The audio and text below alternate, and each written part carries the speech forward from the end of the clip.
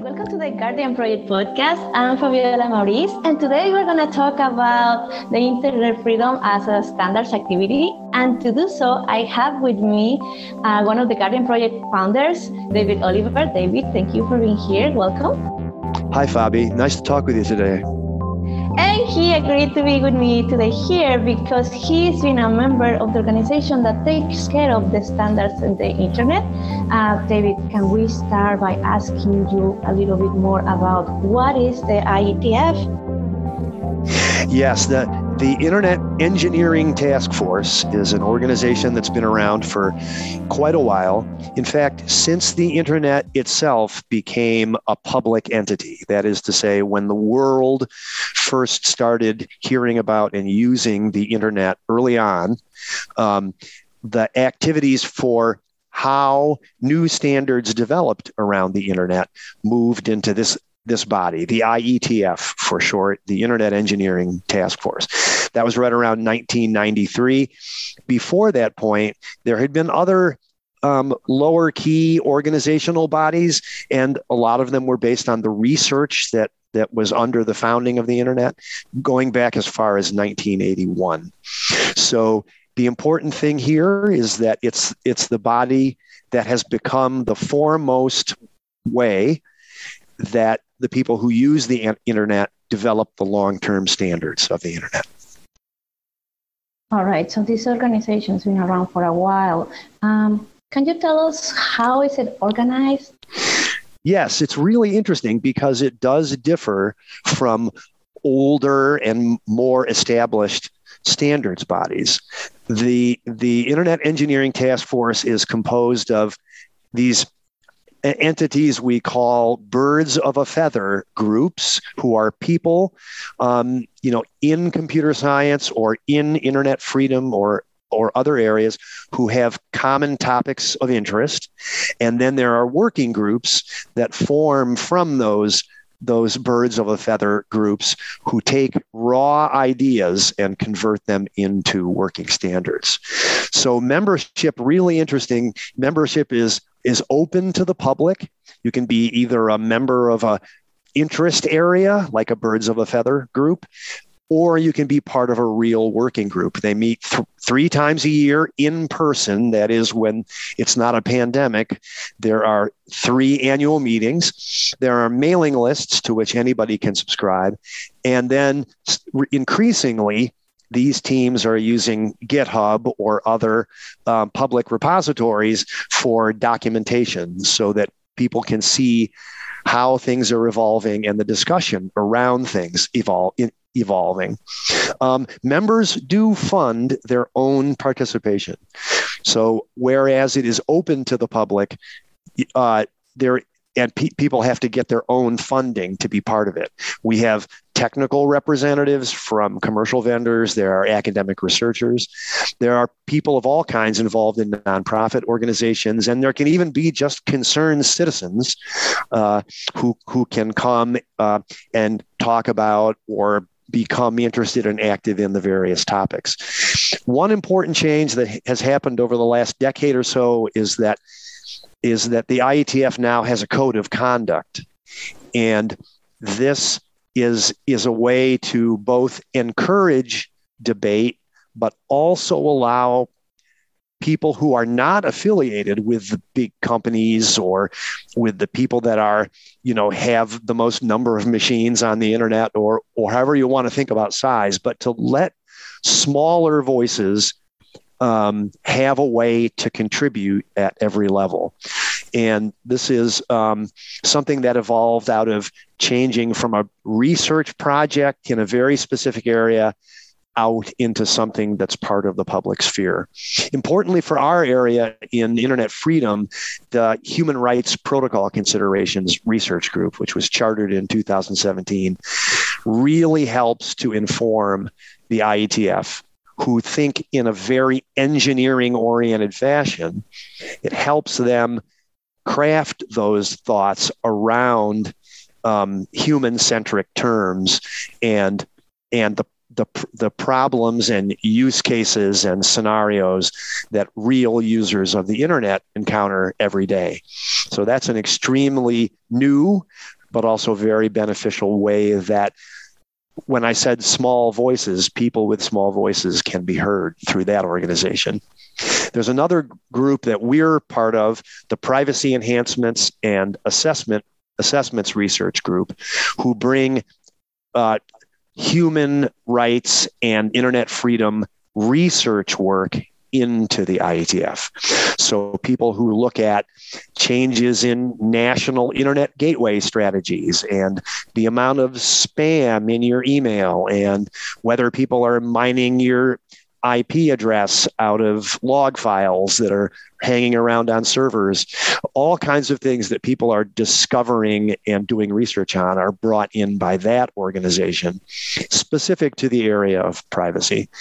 Lastly, the one thing I want to mention, because the way I just described it, this sounds like kind of a ragtag bunch of people. It isn't really that at all. It's very well organized in a structure sense. But the people at the bottom, the people who have the concerns and the engineering skills, drive what the interesting activities are of the IETF. There is, however, something called the Internet Architecture Board, and they have an oversight type role that when there are interests or they can see things congeal around certain areas, they can provide strategy or vision. And interestingly, I think it could be argued that privacy is the last time the big memorable event that where the architecture board got involved and thought we've got to promote in the various ways we do that privacy on the internet. So that's kind of how we see it organized. Right. So this is a very big and diverse organization. I imagine producing new standards must be a complex and interesting process. Can you tell us a little bit about that? Yes. And this is the area, Fabi, where the IETF historically differed dramatically from other organizations. And specifically, they work on the idea of rough consensus. And that there are no formal votes for anything. So it isn't a case where some document is produced and then some set of anointed individuals raise their hand at the appropriate time. It is about moving forward in a way that the largest possible agreement is possible without defining how that's going to actually come out. And part of this rough consensus is based on what we call demonstrated interoperability among independently developed implementations. I know that's kind of a big a mouthful, right? Right. So I guess the best way I can say this is that there are ideas that happen. These birds of a feather groups generate ideas. And these are sometimes just roughly formed ideas, but they might be enough to put together a few lines of code and try out what this idea might be like. Well, that's valid because it allows us to understand how, a sort of just a wording framework becomes an artifact in usable computer code. But one leap forward of the IETF is that they realized, well, if you just have one of those, you don't know how any organization is going to build their version of what they read. And so the idea was that there always must be multiple people working on it independently, and those things must interoperate because all of the standards of the internet are about how things talk to each other and how entities like hosts or mobile devices or servers or routers, how all those things have to interact. So a router vendor might produce a component of a standard. A software vendor who has a service on the internet might provide another component. And as you're moving your idea forward between raw idea and standard, and the act of clarifying the idea is about clarifying what's being implemented. And is the code in line with the idea? Is the idea in line? Is the idea even implementable in code? So this idea of going back and forth between talking about it and implementing it and using that to inform your decision is really a key aspect of what made IETF unique. So the basic mechanism is that somebody will come up with an idea, and that's proposed as an internet draft. And then a group will form, a working group, if it's a good idea, will form around starting to implement the idea and starting to clarify the idea. And that process goes around and around until there are revisions to that proposal. And then at some point, the working group will say to the Internet Engineering Task Force as a whole, we think we have a good idea here, and we've proven it, and we want to publish it. And there is a administrative process that thing goes through to become a standard. But that process is not about voting for it or not. It's about making sure that the information is available in the right way. So that's this iterative idea, as opposed to something coming down from the top, as they say, some anointed group of people who are somehow in charge. This process works in a very bottom-up sort of way, and that's yielded quite a lot of good results. Great, that's very interesting, and it makes a lot of sense, especially because the internet takes over the world and not only one group should be making decisions over it. Now tell us, why is the IETF important? Well, it's definitely the key place where all the players are in the room, if you want to put it that way. The one interesting aspect of the internet is that people have to cooperate. The various hardware pieces or software pieces that exist on the internet and take advantage of the internet have to work together to make the internet successful. So that notion of cooperation is one of the foundational necessities. So this body, the IETF, embodies that idea of cooperation. I think, secondly, an important thing is that it's very inclusive at this point.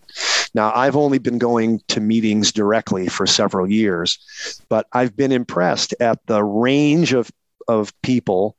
And what I mean by that is their qualifications, technically, philosophically, those kind of things, coming together to inform work.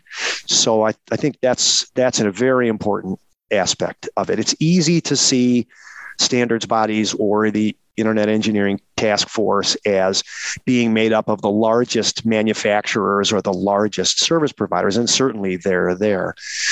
But it has amazed me in the time that I've worked there how these, what we would call small voices, really do actually have a big voice. The other thing is that, unlike other areas, we're seeing a lot of academic research now being closeted inside these containers where you have to have a subscription to be able to get the material. IETF documents, their entire workflow is now almost completely public. So you can know about the most brand new, ill-formed ideas immediately, or you can look back all the way to the beginning at the most early published documented standards in a completely open and obvious way. So that helps everybody be informed. In addition to those documents, there exist these implementations. And increasingly, this did not happen at the start, but increasingly, the source code for these implementations is available. And in places where it isn't, what we're starting to see is that there is at least one open source implementation. On the other hand, just knowing that the way a closed source implementation got built was that it had to interoperate with others, even that's a level of knowledge that we didn't have before the IETF. when vendors provided their own networks and you had no idea how the code at the bottom of that network ran. At the IETF, there's a spec that describes it, and it's known to have been implemented in a certain way. So all of these, increasing disclosure has been a very, very positive thing.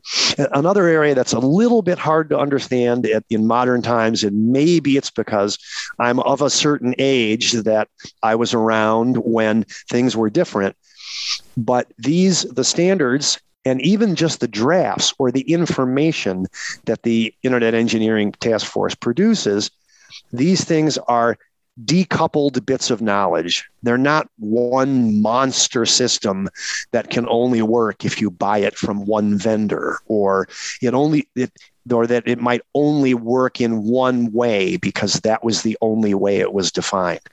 The one early lesson, very early, even before IETF was formed, is that the number of use cases, the kind of dreams people would have for the internet could not be known in advance, and that everything had to be done in a way that was planning for it to be used in ways that were unimagined. And I think IETF has done remarkably well at not blowing it, at keeping things such that always new thinking can be brought to the table. Great. Okay, so now we know that the IETF has been around for a long time and it has helped shape the internet as we know it today. To give our audience a better idea of their work, can you mention some of the more memorable IETF standards? Sure. The important ones and the oldest ones are, of course, the Internet Protocol itself, and then the Transmission Control Protocol. Now, we refer to these by the shorthand TCP/IP, and these are the fundamental, excellent design work of people using a cooperative process and having an open mind about what they were going to be used for in the future. So these have been incredibly durable standards that serve as the basis for essentially the open world that we have today. Next, a little bit later, almost 15 years later, is the Hypertext Transfer Protocol, or HTTP, and that was a way that made, what I like to think is that it made content visible. And before, you could imagine a series of very high walls. It's like the canyon created by the streets in New York City with the tall buildings on each side. There's nothing to see here. Everything is behind these walls. But with HTTP, it gave applications and users a way to move around this open space in a way that made sense, in a way that linked to content that they wanted, in a way that made more sense than anything had in the past, when the kind of information was wrapped up in the applications that you needed. A brand new one, well, let me talk about another one first. That's the Transport Layer Security Specification, or TLS, and that came in 99. That was very important because we started to realize around this point in time that the notion that people were wandering around the internet consuming information, people started to think that maybe we needed to be more careful about having those activities seen in ways that were not wise for everybody in the long term. So transport layer security was a huge effort on the part of the IETF to get global consensus around how to make connections secure. A tremendous piece of work, 1999. The most interesting the biggest change to the internet overall, which is just being fielded now, is something called Quick UDP Internet Connections, or QUIC, Quick for short. And this is the biggest lesson learned over literally 50 years of using the internet now. The biggest lesson learned about useful changes in those 1981 protocols, TCP and IP. And this is happening. This was work done originally by Google, but has transformed into completely IETF supported with many, many implementations now that will improve performance for users and make a lot of things done behind the scenes a lot easier and a lot faster than they were in the past. So this is the biggest, I'm going to call this, people can debate this with me, I'm sure, but I'm going to call this the biggest change in the core internet since its founding. I think in our area of human rights, the biggest things that I see were a paper that came out, a request for comment that came out in 2014, Pervasive Monitoring is an Attack. And this is a recognition, hard as it was, by the Internet Engineering Task Force, that the kinds of monitoring of every single activity done on the internet by parties who's of questionable authority or questionable need, that is actually an attack on all of us. All that monitoring is not something anybody asked for. And it had, by 2014, gotten to the point where it's bad for the internet. That was the position of this paper. And from this paper have stemmed the most important activities about privacy on the internet within the Internet Engineering Task Force. So it could be argued that it's the most important event for internet freedom since the start of the internet, possibly. Maybe I'm exaggerating, I don't know. And the last thing is that when the Human Rights Protocol Considerations Group started, they developed a very influential internet draft called Guidelines for Human Rights Protocols and Architecture Considerations. And that has become the documentary sort of statement or evidence, whichever you would call it, about when designing new protocols, how to have considerations about human rights be part of it. And I think those are, to me, there are so many. There are like 8,000 standards now. It's hard to pick out a few. But in our area of human rights, if we could start from the very foundations and work up to where we are today, I think these really represent the most important work. Yeah, all the ones you just mentioned were very impactful. Now, let's look back to the Internet Freedom Community and how is it affected by the IETF work. Can you mention some of their more current work and how is it affecting the Internet Freedom Community? Sure. This is a great topic for us because it's, I think we used to consider the Internet Freedom Community maybe small, but now the Internet Freedom Community has grown quite large, and aspects of this impact everyone, whether they know it or not. So I think these are the activities that have really been, I think, foremost in thinking about this internet freedom idea. The first is that transport layer security, which I mentioned was work in 1999, is getting its third revision. And it is looking at these modern use cases, meaning it's the modern kinds of applications that are being developed, as well as the modern problems illustrated by that paper called Pervasive Monitoring is an Attack. So if you look at the good and the bad and the changes in the way people are using things, TLS 1.3, the newest modification of transport layer security, is really the biggest. And the subset to that is something called encrypted client hello, which used to be called encrypted server name identifier. And this is a piece of the internet protocol at the very lowest level where some of the worst problems of security were happening and security and privacy were happening. So TLS 1.3 incorporates this idea of encrypted client hello, which means that what had previously been wide open metadata that any entity on the internet could see will now be much harder to see.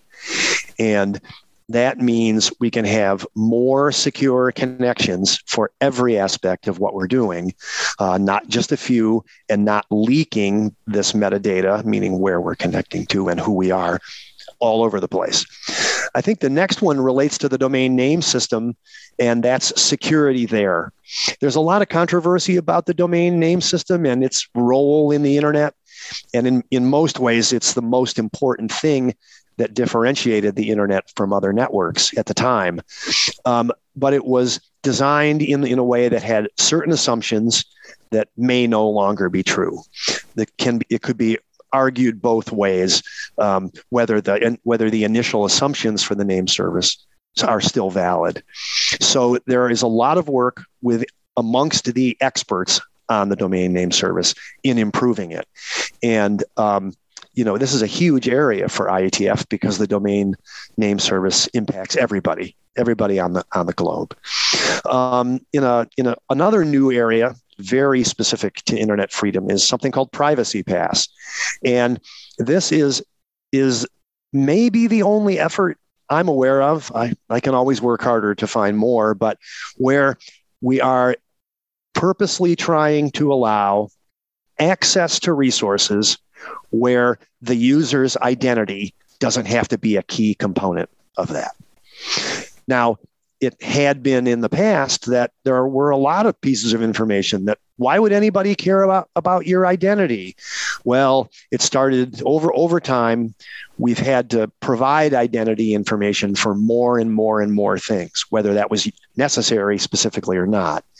And so there is a recognition now that there needs to be a way to provide access to information that doesn't require identity to really not require identity. And so Privacy Pass is one aspect of this that also has to respond to the problem of automated internet beings called bots, that are programmatic entities that are searching around the internet trying to find leaks and loopholes and all that. So this is a newer and quite new effort. There's a lot of math involved in this one and a lot of challenging work on how this is going to be architected in the overall sense. So this is just a brand new activity. And then one I think that's my favorite, I have to say I'm biased a little bit here, but it also relates a lot to the internet, to the work that Guardian Project does, is messaging layer security. And this is the first effort to really define security and privacy for group messaging, not just person to person, but group type messaging, in a way that can have an architecture that the people that people who build these systems understand.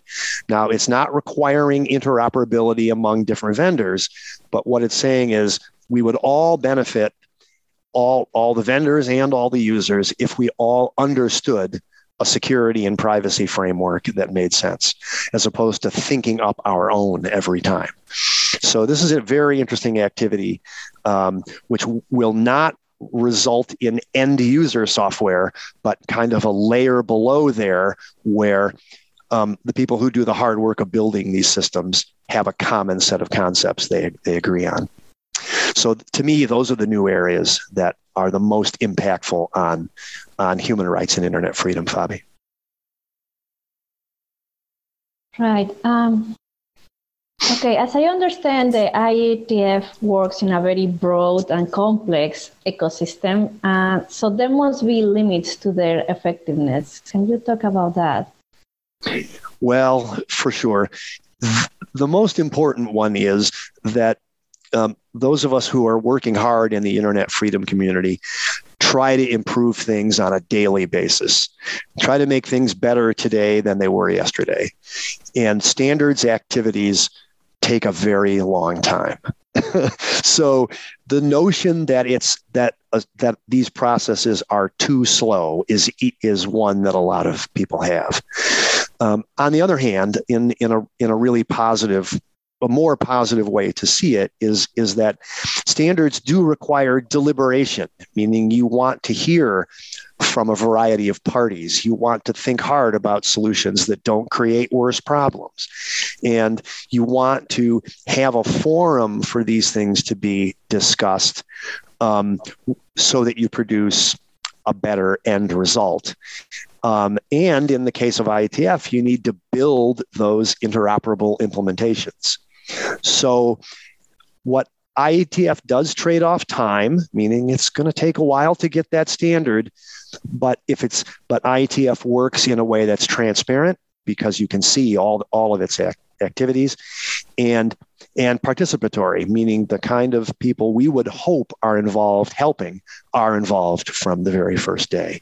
So I do want to call speed a limitation because speed is not our forte, but I think that IETF does that quite well. The real thing for me, the real way I would put it is that when you're a hammer, everything looks like a nail. And IETF works on the internet infrastructure. That's the thing, that's the area on which they can solve problems. But it may be that problems are better solved elsewhere, in other standards organizations, or maybe even outside the standards bodies. Maybe there are legal frameworks or cultural frameworks or whatever. But once an activity begins within IETF, to try to use the internet infrastructure to solve a problem, then that activity goes its own way. And granted, everybody is participating, but at the end of the day, the only solution can be an internet-based solution. So it's kind of its own limit. That's the way I would put it, Fabi. All right. And now that we're talking about problems, what would you say is the most important problem affecting the internet?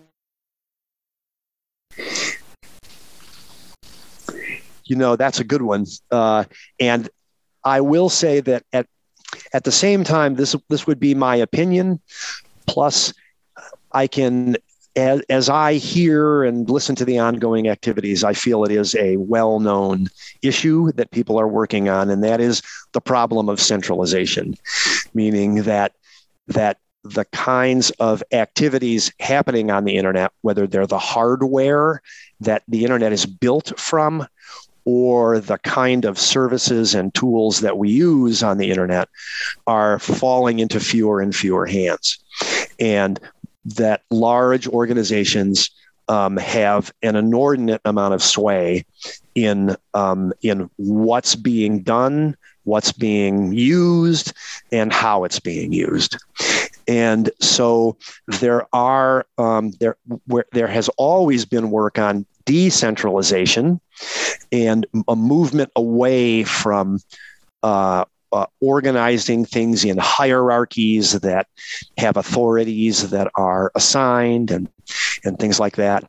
There's always been the pendulum swing of doing things the opposite way, meaning completely decentralized. And so this is an ongoing discussion, and it will be interesting to see how the organization that works on the internet's infrastructure deals with this idea of central versus decentralized. And I do think that's the area where a human rights and internet freedom voice is very valid. And I think the notion that this problem arose out of a set of things going on internally and a set of things happening externally, I do feel as though there are many great voices in the room to have this conversation. Great. Okay. We're about to conclude our podcast, but let's talk about something very important. What is next in our IETF participation? It's so interesting that just being there is a great thing for the internet freedom community. We have some key people who work on the standards, who are actively involved in some of the very ones that I mentioned. And by that, I mean they read the document, they agree, they help out with whether the document matches the philosophy. They can debate both the philosophy of an idea and they can debate the technical points of it. And it's useful to be there as be part of that activity. Obviously, that's where we want to be. Transparency and being present is really a big thing. Another thing that's great is that we hear about items that are brought in from new areas, from people not associated directly with internet freedom, but who are working in areas that either now or will impact internet freedom. So being able to, the fact that IETF provides a forum for those individuals really helps out. And again, just listening and being there and informing is a big thing. But I've come to believe that something I touched on earlier, which is that as standards develop, if there are open source implementations of these protocols, we have the ultimate level of transparency, meaning we're able to see the philosophy, read the discussion, read the standard, and see the implementation. And that's I don't know that it brings things full circle, or I don't know that it provides complete closure, but I think it's a very, very good addition to the suite of things the internet freedom community is doing for the internet and the globe, people around the globe itself. So I think that's a great way that we in the internet freedom community can be involved. And we here at Guardian Project actually have a couple of those activities. The first is that we're working on an implementation of a piece of the MASC protocol, which was a 2019 edition. And as I mentioned earlier, this encrypted client hello sub-component of the new transport layer security. And in fact, that idea is coming to closure. That coding work is coming to closure a little faster than the MASC work is.